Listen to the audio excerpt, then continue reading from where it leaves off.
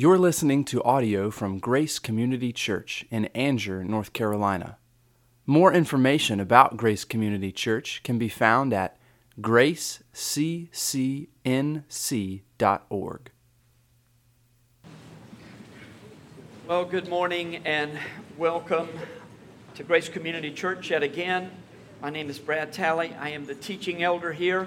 You may think that one of our head greeters comes a long way to do her service every morning. You know she's not from around here. She's from Australia, but she's actually my wife. And so I get to hear that every day, every night. And most of the time it is a sweet sound to my ears.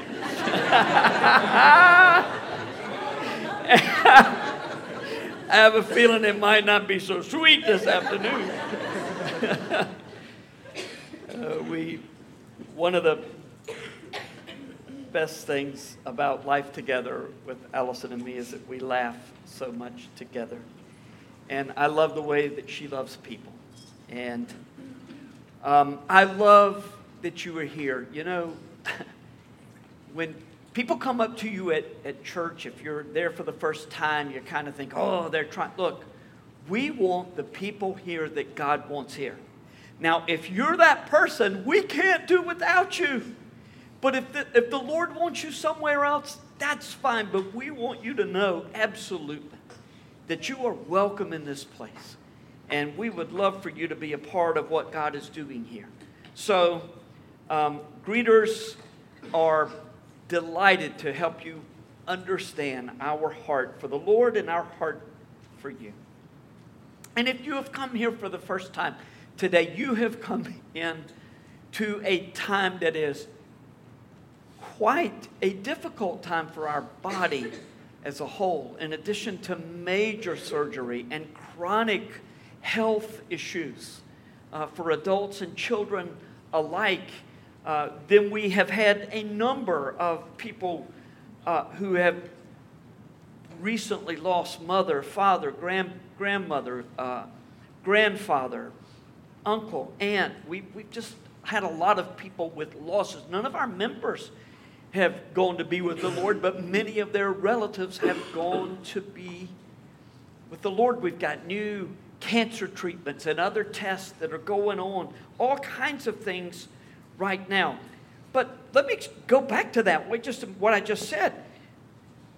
Relatives of members have gone to be with the Lord. That's a little audacious to say that these people are in the presence of Jesus right now, isn't it?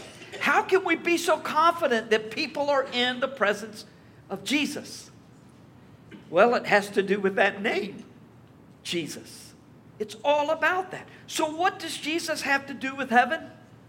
Apparently quite a bit, according to his own words, John 14:6.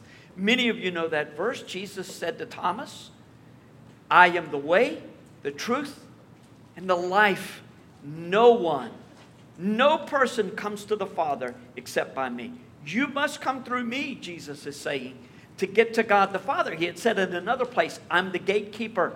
And if the sheep are going to enter the fold, they have to come through the gate. I am the gate.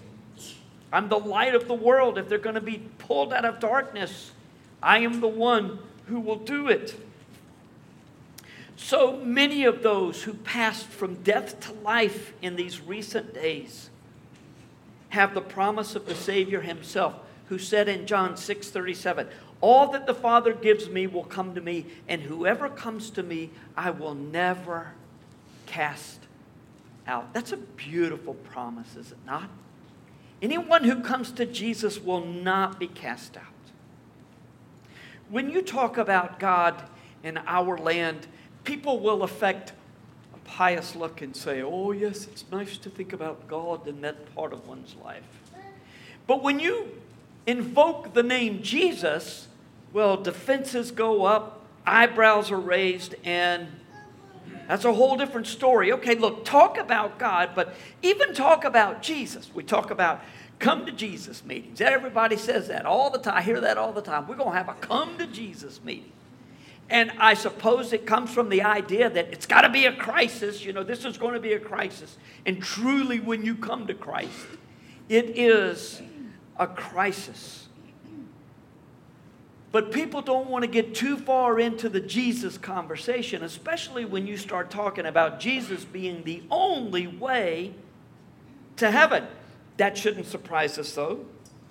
Jesus himself said in Matthew 10, 34 to 36, and by the way, when we read all of these verses in the New Testament, it's very easy to think, but we can manage it in our day.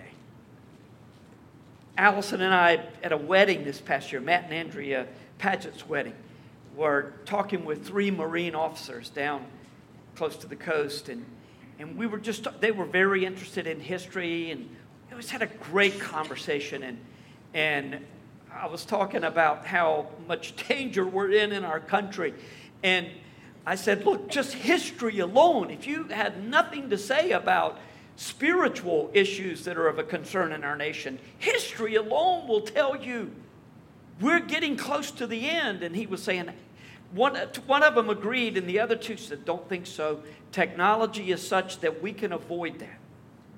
We can't avoid the wheels of history that turn. We just aren't able to do that. The only hope for us is a revival in the land. And I don't anticipate it like a lot of people do, because of the pattern, that the way that God just works through the ages. I pray for it. I hope that it comes. But if it doesn't, the gospel will move on to somewhere else. If it's not in our land anymore, if it's not going forth from our land, it'll go somewhere and it will go forth. All over the world, God does his work in his way, in his time.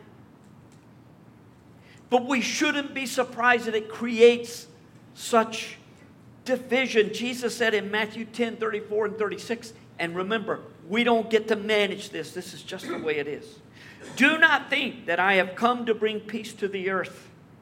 I have not come to bring peace, but a sword. For I have come to set a man against his father, and a daughter against her mother, and a daughter-in-law against her mother-in-law. And a person's enemies will be those of his own household. This is not Jesus saying, if you're a Christian, you ought to pick a fight. If you follow me, you ought to be picking a fight with those around you. No, the fight will come to you. Just stand for Jesus. Just say what you believe about Jesus. And the fight will come to you. Not that we want it, but it's just a part of the way it is. There's a cost for following the Lord. Jesus was referring to the differences of belief, even within families, about the claims that he made, that he was God and the only hope of salvation is to believe in him. What Jesus meant about believing in him and all that would be as a result of that would come fully into focus after the Holy Spirit came at Pentecost, after Jesus died and was raised from the dead, and the Holy Spirit came at Pentecost to indwell believers. If it seems clear to you, remember, it's not clear to everyone. And while we acknowledge the privilege of sharing Jesus with the world, we do so knowing that proclaiming the name of Christ is controversial, and not everyone is going to believe our message. It's been a few weeks since we've been in our series, which is Engage the World with the Gospel of Jesus. Engage the world with the gospel, but you can always add of Jesus Christ. We spent a whole lot of time in this series talking about what the gospel means. And it's in keeping with the pattern that's in the New Testament that's rather shocking when you first realize it. In the epistles, the writers of the New Testament letters spent a whole lot more time explaining the gospel to those who already believe it than they did telling them to go out and share it. But here's the point. If you understand the gospel at the levels that God is trying to help us understand it in the New Testament, it will seep from every pore of your being. I mean, you can't help but share. Then it's just a matter of knowing when is a right time and when is not a right time to bring up a particular point and trusting God with the results. Our text today is John 7, the entire chapter of John 7. And we're moving into this stage, the last 2 or 3 messages, where it's sort of practical. How do you witness? What are some things to say? How do you get people thinking? How does the Lord bring all of these things together? The title of the message today is Who is Jesus? It could be just as easily titled Confusion About Jesus, because that's what you see in John chapter 7. So we're going to work our way through the entire chapter. And so if it's 52 verses long, there's not going to be a ton of time for commentary, and that's okay for 2 reasons. First, and this would be more than enough, God's word is powerful. It always accomplishes the purpose for which it was intended.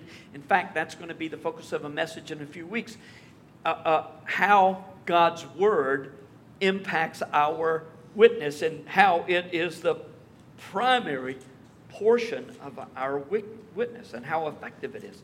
Second, there's some very important truths and principles in John 7 that will inform our outreach efforts. It never understands what the big picture is when you're looking for a verse here or there. And so while I'll make a few comments about the text, I'm more than confident that God's word will minister to your hearts and minds today. And since the entire chapter is our text, we will not stand as we normally do for the reading of Scripture. But before we get started, let's take a moment and ask God to open our hearts to His truth.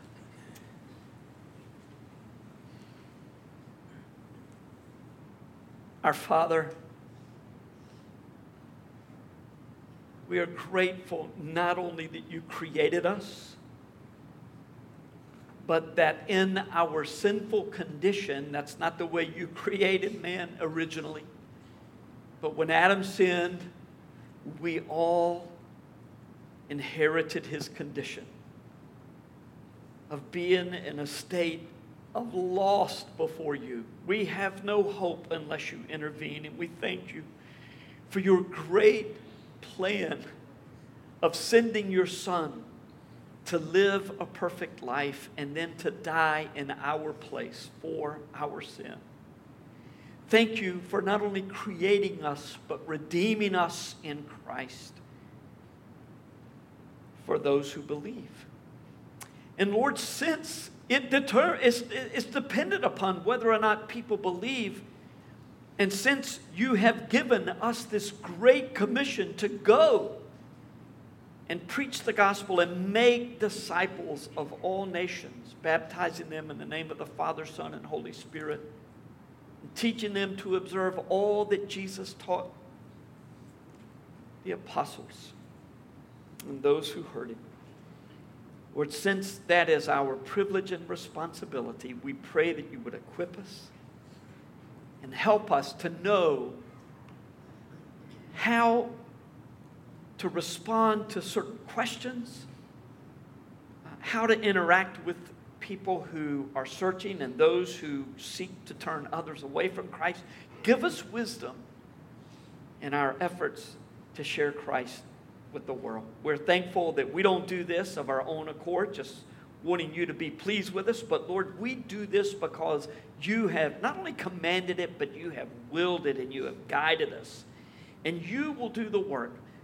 Encourage us, we pray, in that whole process this morning. In Christ's name, amen. So the 7th chapter of John, beginning in verse 1. After this, Jesus went about in Galilee.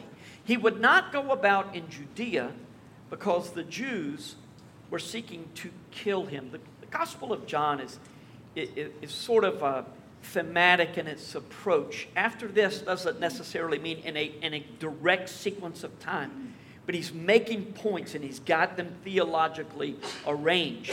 And so there are gaps of time in John's gospel. When he says after this, we're not sure if it followed immediately on the heels of John 6 or if it fell after another conflict and interaction with the religious leaders of the Jews. By the way, whenever the Gospel of John, you're going to see in just a little bit later, John refers to the Jews. John was Jewish himself. He was in no way anti-Semite. But when he refers to the Jews, he's referring to the Jews who opposed Jesus. And so just that to help you as you go through. So now, in these next few verses, after whatever period of time John is talking about, in these next few verses, Jesus' own brothers are going to begin to mock him.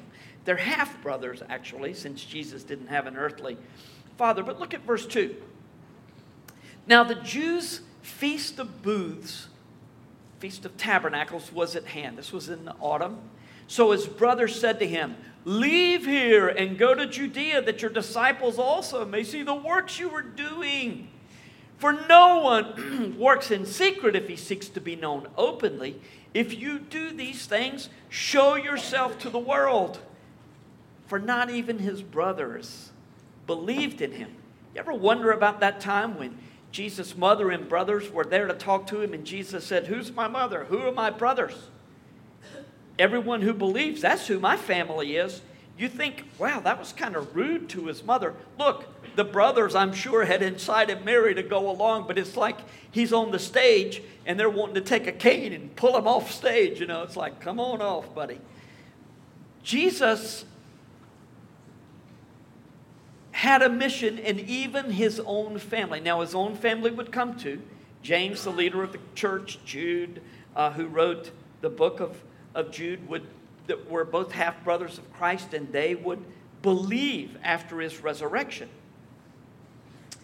But at the time they didn't believe. Jesus said to them, "My time has not yet come, but your time is always here. The world cannot hate you, but it hates me because I testify about it, that its works are evil." You ever have somebody upset with you just because you are a Christian? You haven't said anything to them like, "Well, I know what you think. You must think I'm a worst sinner in the world." You're not saying anything. But because you're associated with Jesus, people feel that way. You go up to the feast. I'm not going up to this feast, for my time is not yet fully come. After saying this, he remained in Galilee, but after his brothers had gone up to the feast, then he also went up, not publicly, but in private. Now, Jesus was not lying to his brothers here. One of the things that I'm always interested in, and I'm sure I've said these things. I say them in so many places, and maybe I said it recently, and if I have, please forgive me for repeating it so soon. But whenever people look at Jesus' teachings, a lot of times people say, "Oh, I just love the teachings of Jesus because they're so simple." They were very complex, and you really couldn't understand oftentimes what he was saying. And a very important principle of biblical interpretation is that the apostles, in their letters from Romans all the way to Jude, explained to us what was happening in the Gospels and in the book of Acts. Here's something we don't think about very often. But Jesus was with his apostles quite a bit between his resurrection and the Pentecost.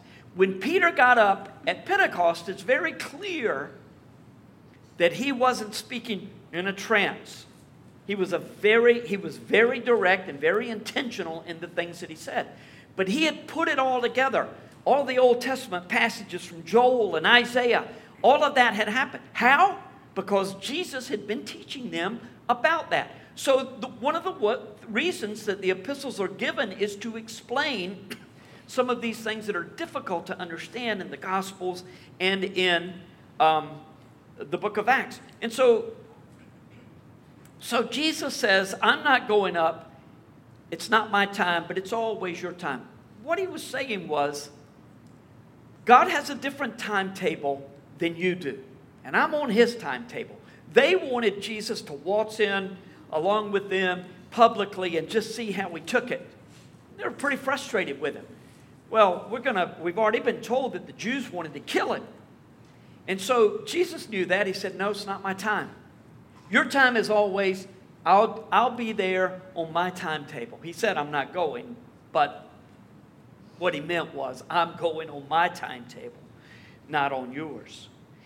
It was not Jesus' time. Anytime you see that, the gospel writers say that, it meant it wasn't the time for the crucifixion and the resurrection. Verse 11. The Jews were looking for him at the feast and saying, "Where is he?" And there was much muttering about, I love that word. There was much muttering about him among the people. While some said, "He is a good man." Others said, "No, he is leading the people astray." Yet for fear of the Jews, no one spoke openly of him. And so begins the intense debate that covers all of the 7th chapter of John about who Jesus was. Who is this man who claims to be Messiah? We've already been told in verse 1 the Jews were looking to kill Jesus. So we know that in their minds, they thought Jesus was a heretic. Some of them thought he was a heretic. He was a deceiver. But some of the people said, no, he's not a heretic. He's a good man. And their response, of course, was, how can you be so naive? Don't you understand this man is no prophet? He's a false prophet, leading people away from God. All of this was going on in private, though, because the government officials were angry with Jesus, hated Jesus, in fact, and wanted to kill him, and it just wasn't safe to talk about Jesus. You ever feel that there are people in very powerful positions who don't want you to say that Jesus is the only way to heaven? Wonder if we'll ever come to that place in our day, in our land. Verse 14, about the middle of the feast, Jesus went up to the temple and began teaching. The Jews therefore marveled, saying, how is it that this man has learning when he has never studied? What they meant was Jesus hadn't studied at the rabbinical schools, and it made the rabbis mad that he had such a large following. It's like, what is this? The man's got no training, and he's got all these people following him. Plus, they understood that his teaching was at a very deep level. They knew his teaching was biblical.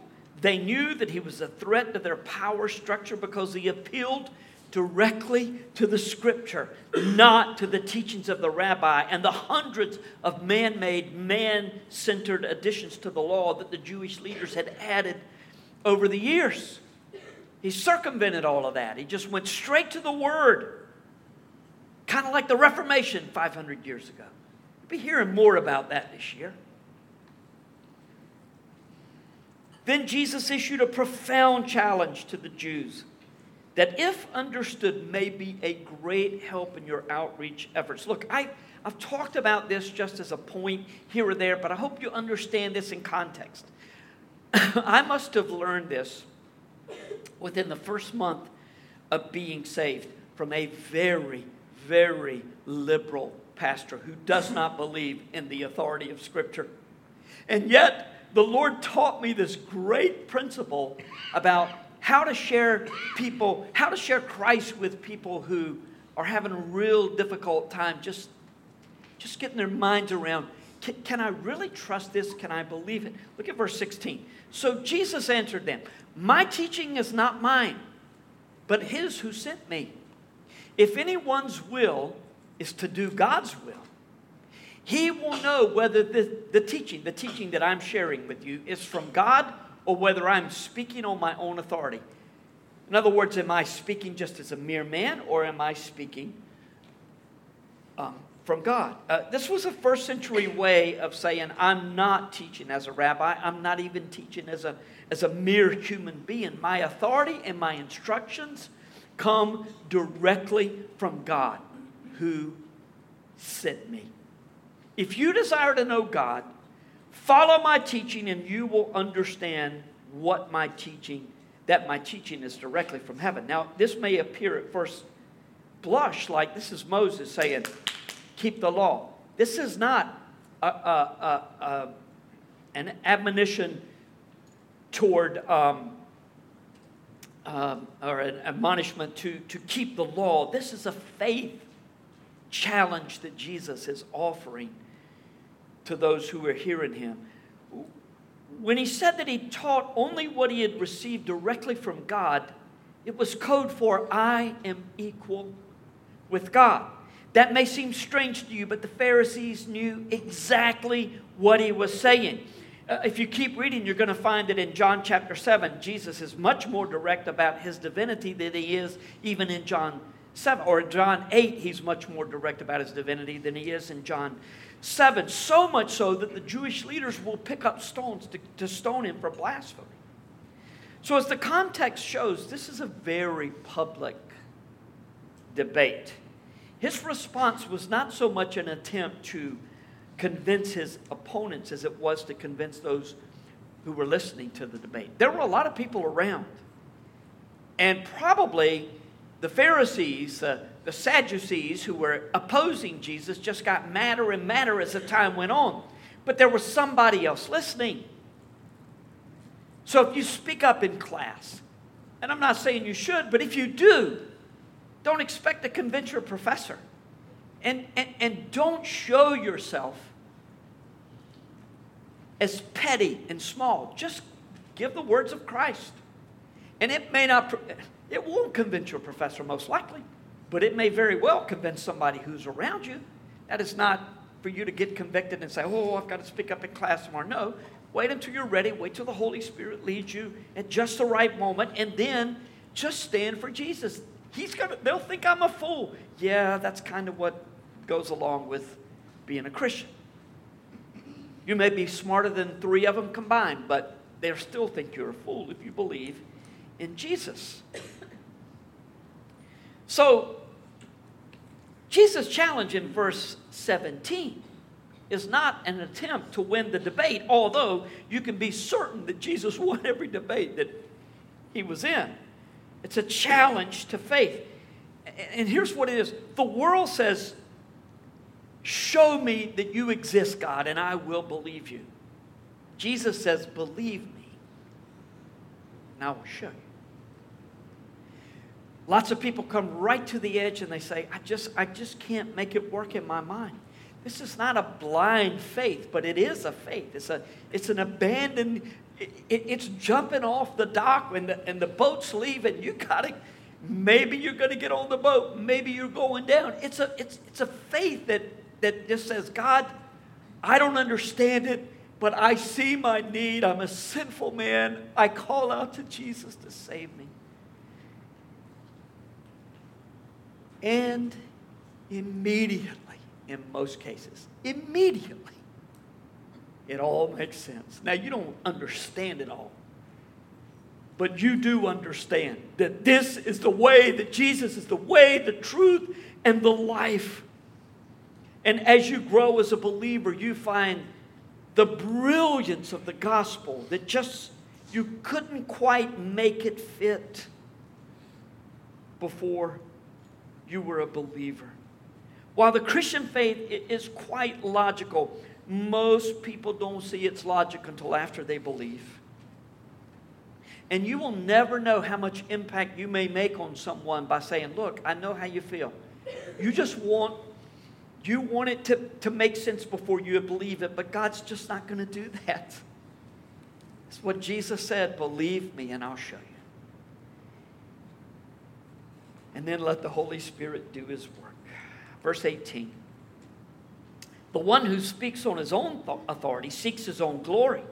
But the one who seeks the glory of him who sent him is true. And in him there is no falsehood. Has not Moses given you the law? Yet none of you keeps the law. You see how important this is? What were they accusing Jesus of? Of being a lawbreaker. We're going to find in just a moment that the big issue is the Sabbath. And again, this is one of those things that I say over and over, but one of these times it'll click. They wanted to kill Jesus for 2 things. 1, because he claimed to be the Son of God. 2, because he abused their particular ideas about the Sabbath. And let me get to that in just a moment. Let me finish reading this text. But Jesus is saying, you accuse me of breaking the law? None of you keep the law. Nobody keeps the law. Why do you seek to kill me? The crowd answered, "You have a demon. Who is seeking to kill you?" Look, when you're seeking to share Jesus with others, don't expect a fair debate. The Pharisees employed logical fallacies right and left in their attempts to discredit Jesus. They were experts at ad hominem attacks such as, "Who's trying to kill you? You have a demon. You're the devil." That's always a good debate ender, isn't it? You know, you're in the middle of a conversation.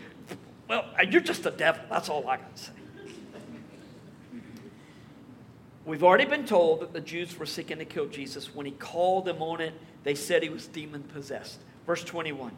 Jesus answered them, "I did one work, and you all marvel at it. Moses gave you circumcision, not that it is from Moses, but from the fathers. And you circumcise a man on the Sabbath. If on the Sabbath a man receives circumcision, so that the law of Moses may not be broken, are you angry with me because on the Sabbath I made a man's whole body well? Do not judge by appearances, but judge with right judgment." So we see this is an issue about the Sabbath. Probably referring back to John chapter 5, where Jesus healed the man at the pool of Bethesda. The man who apparently didn't want to be healed. That's one I can't get my head around, John 5. That one miracle more than any other, I don't get. Jesus healed him and he went and told on Jesus. "Hey, that man you're looking for, there he is. That's the one that healed me." Jesus did a lot of miracles on the Sabbath. Why is that? I suppose, I said earlier, they wanted to kill Jesus for two reasons. One, he claimed to be God. Two, he broke what they had considered to be laws about the Sabbath. The Sabbath was more than just a law to be followed. It was a national identity. The temple was the same way. When you saw the temple, you were looking at Israel. When you saw people observing the Sabbath, you were looking at the nation of Israel. And so the Jews were right when they said, "Look, if this man keeps on, the two things that are the most important to us, to our identity as Jews, will be destroyed, and they'll come and take away our place. We'll no longer be a people." Jesus was not breaking any Sabbath laws according to the Scripture. He elevated himself well above the Sabbath. He said, "Look, my Father works on the Sabbath, and I'm working too. In other words, I'm God." I believe that was in John 5. The Jews, in whatever Scripture says about the Sabbath, don't do any work on the Sabbath, the Jews had added 39 regulations to that. This is what it means not to work on the Sabbath. If you do this, this, or this, then you're violating the Sabbath. And Jesus is saying, nope, this man did not violate. The Scriptures do not prohibit a man from taking up his mat after he's been healed and going to his own house. Jesus desired to teach the crowds that the Jewish leaders had added to the law, and they were no friends to grace nor to the people. And a preacher who tells you that your way to get to heaven is to keep all the commands of God, that the Jesus thing is nice, but it's got to be your good works that's going to get you there. They're no friend to grace, and they're no friend to you. They're keeping you from the truth of Jesus. Verse 25. Some of the people of Jerusalem therefore said, "Is not this the man whom they seek to kill? And here he is speaking openly, and they say nothing to him." Why didn't they say anything to him? It wasn't his time. And they couldn't. Here he is speaking openly. They say nothing to him. Can it be that the authorities really know that this is the Christ? But we know where this man comes from, And when Christ appears, no one will know where he comes from. Look, some people thought the Messiah would be born in Bethlehem. Others are like, he's just going to appear. He's going to come out of nowhere. But we can trace this man's lineage. And you know where he's from? He's from Nazareth. We'll keep going down this road, verse 28. So Jesus proclaimed as he taught in the temple, you know me, and you know where I come from. But I have not come of my own accord. I'm not just like anybody else. He who sent me is true, and him you do not know. I know him, for I come from him, and he sent me. So they were seeking to arrest him, but no one laid a hand on him because his hour had not yet come. Yet many of the people believed in him. They said, when the Christ appears, will he do more signs than this man has done? The debate continued, but Jesus' time for crucifixion and resurrection hadn't come, and so no one was able to do anything to derail God's plan. But the Pharisees weren't aware that it was God who was determining how things would go, and they sought to take matters in their own hands and put a stop to this nonsense. Verse 32.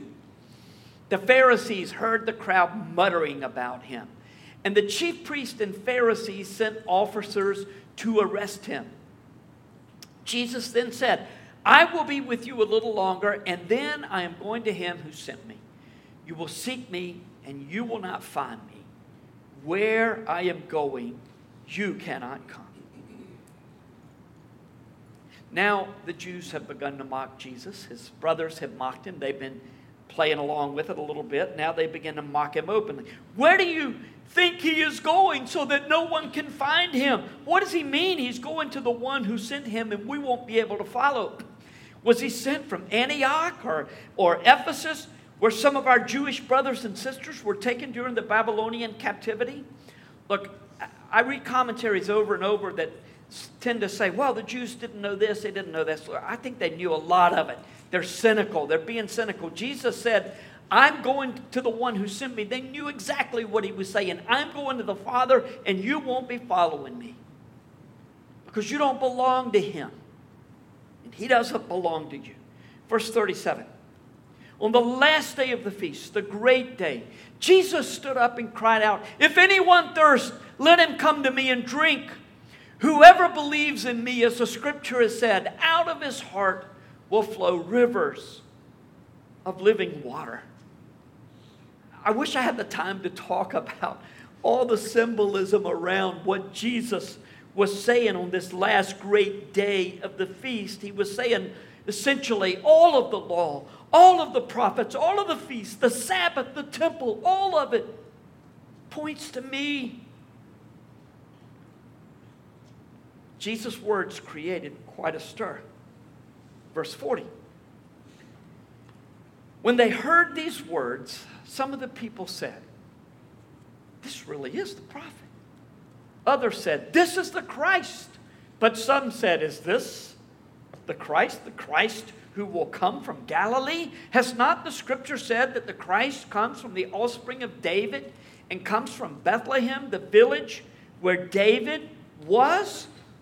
So there was a division among the people over him. Some of them wanted to arrest him, but no one laid hands on him. Here is another fallacy the Pharisees employed in refuting Jesus. They used a cherry-picking fallacy or incomplete evidence fallacy. Look, the Pharisees pointed to Jesus' hometown, Nazareth, to discredit his credentials as the Messiah. Everyone knew that the Messiah would come from Bethlehem. But in the next chapter, when Jesus calls the Pharisees the children of the devil, they immediately respond by saying, we're not born illegitimately like you are. So wait a minute, maybe they did know a little bit about Jesus' birth. They knew enough to know that Mary was pregnant before she and Joseph were married.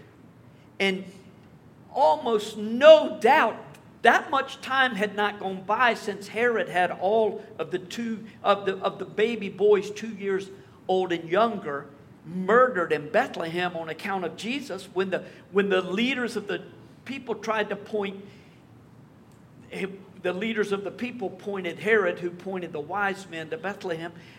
They knew all of this, but they were just using what was convenient for them.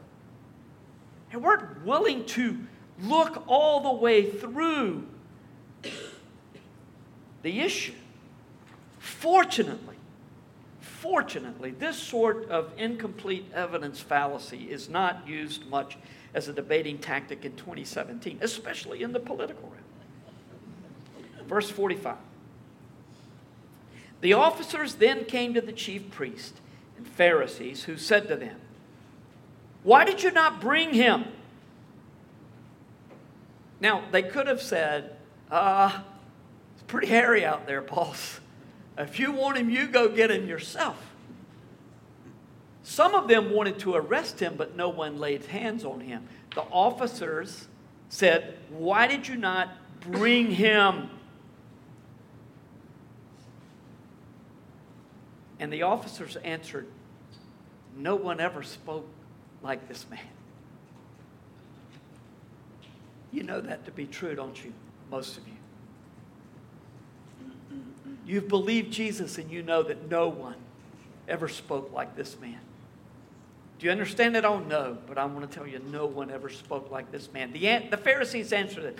"Have you also been deceived? Have any of the authorities or the Pharisees believed in him? But this crowd that does not know the law is accursed."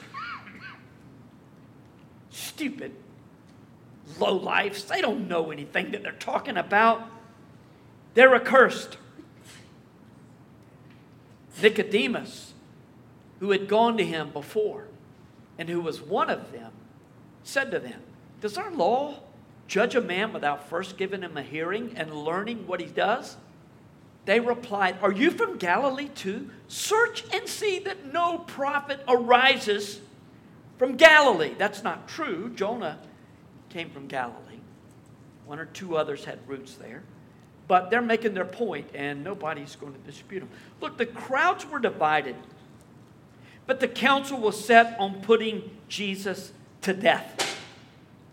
Well, almost set. They were almost unanimous. Nicodemus bravely defended Jesus before the Sanhedrin. Sanhedrin was a group of 70. It was a council of 70 men who made up the ruling class of Israel. As long as their laws, they were responsible for law and order in Israel as long as their laws did not conflict with any of the Roman laws. So this body that has great impact over the nation of Israel, in fact, has such power that if you get sideways with them or they get sideways with you, they can confiscate your property, everything about you. This was a big deal. And Nicodemus says, "Really, we're going to do this? We haven't even judged him. We haven't talked to him. Does our law really do that?" You probably remember from John chapter 3, Nicodemus came to Jesus at night, in secret, most likely, is the point that was being made.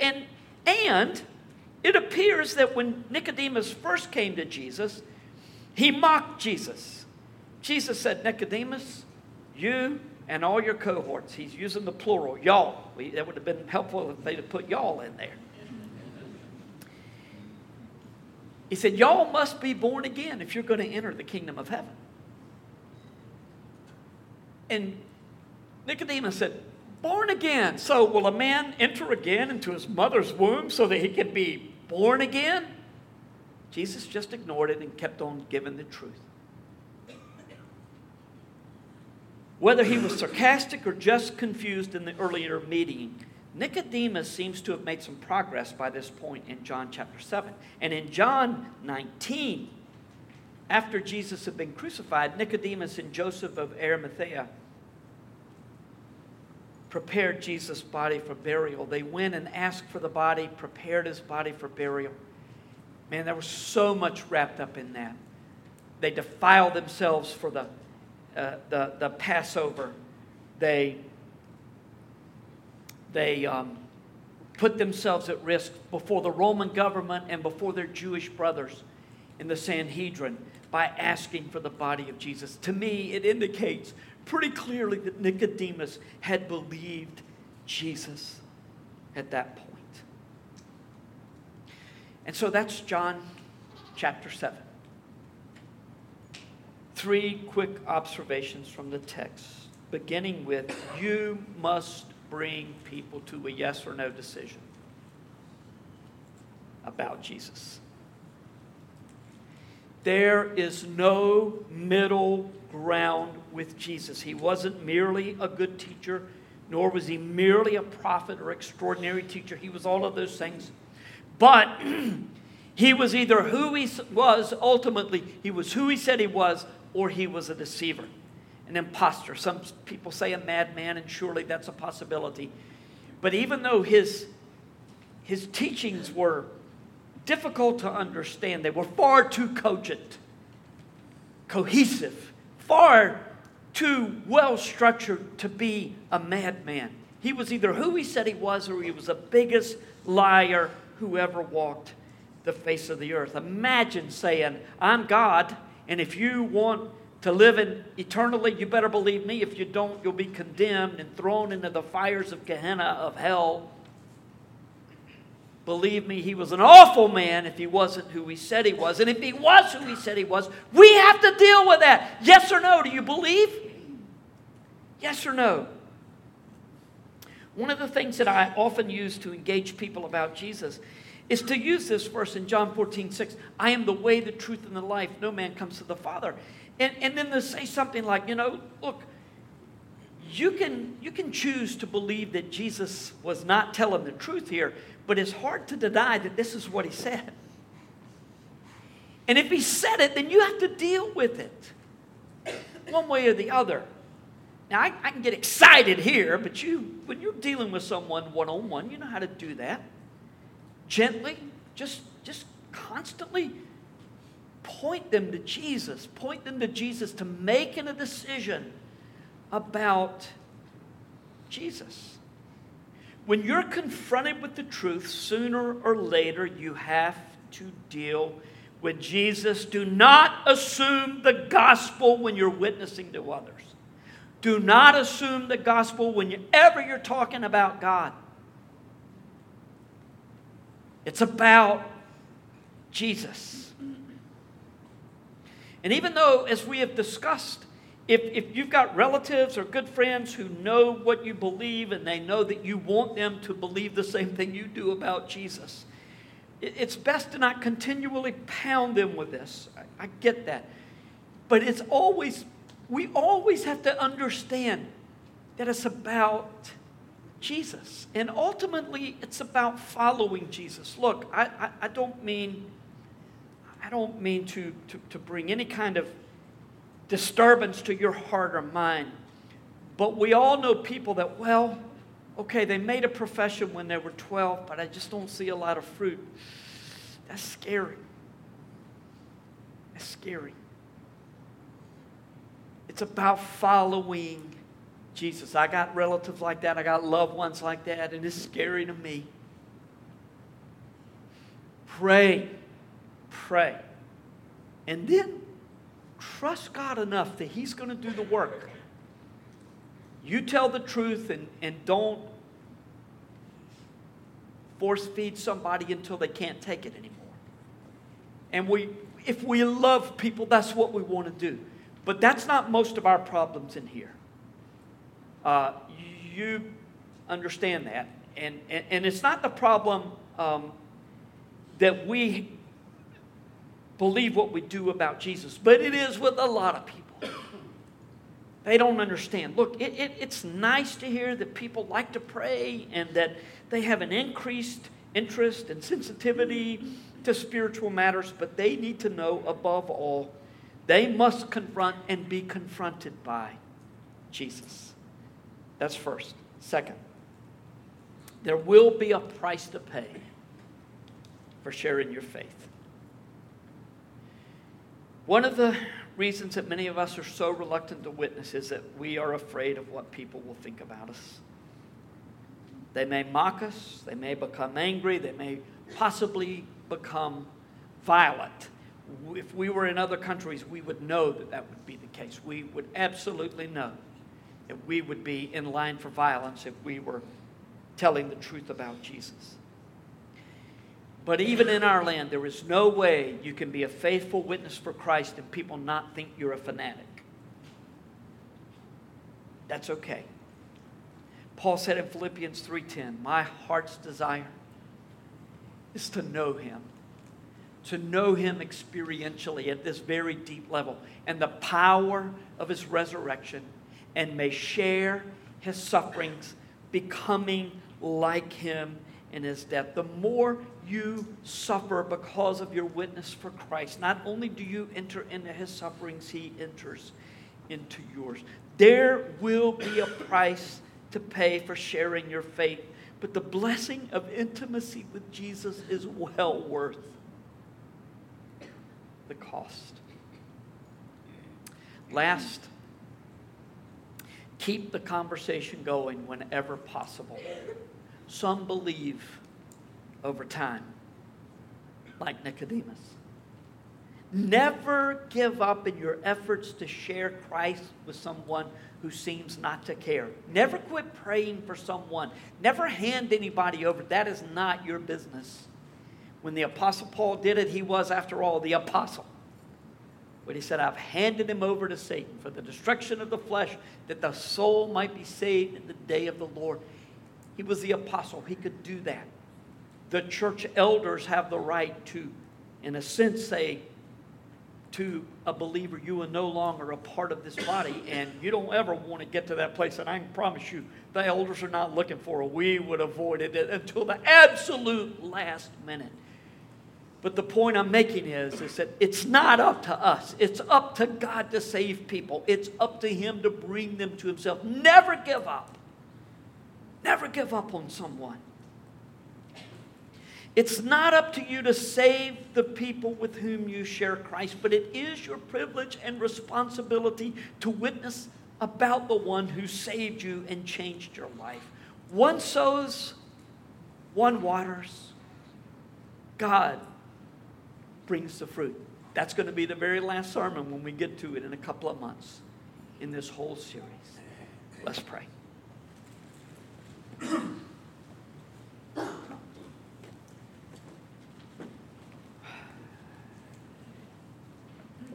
As we prepare to share our hearts together in song and our belief about Jesus and who he is and all that it means and implies in the scripture. It could be that you're here today and this stuff about witnessing to others doesn't make sense, or really you recognize you're on the wrong side of all of that you have never trusted Christ. Can I encourage you? Can I encourage you to come to me after the service? I'll be in the lobby. I'll connect you with someone who can take the word and show you what it means to be a follower of Christ. It's all confusing if you don't know about the good works and how the gospel and Jesus saving us, how it all fits together. None of us is good, no, not one, the scripture says, and we are in desperate need of a redeemer if we're going to stand before God. And Jesus will do that for you, and we would love to show you what that means.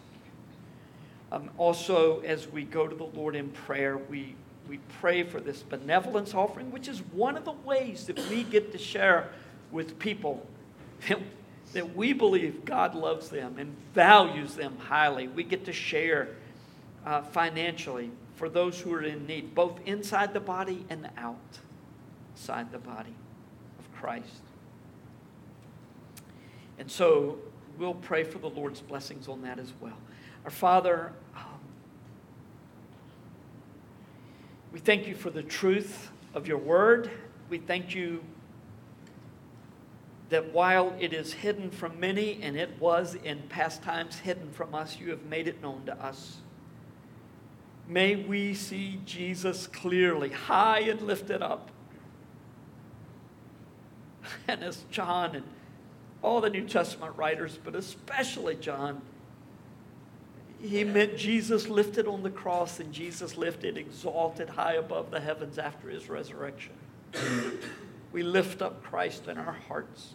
We thank you, Father, for your great love for us, sending your Son. Thank you, Jesus, for dying for us. Thank you, Spirit, for helping us make sense of it all, according to the Word of God of which you are the author. We love you and commit ourselves to you, and as we give in this special once-a-month benevolence offering, we pray that you would use these monies so that the gospel might go forth. In Christ's name, amen. At Patmos, John was visited by Jesus in a vision, and Jesus revealed to him, "Behold, I am coming soon. Behold, he is coming soon." And as he tarries, and while we wait, may the grace of Lord Jesus Christ be with us all. Amen. Thank you for listening to audio from Grace Community Church, located in North Carolina. Feel free to make copies of this audio content to share with others, but please do not charge for those copies or alter the content in any way without permission. For more information about Grace Community Church, go to graceccnc.org.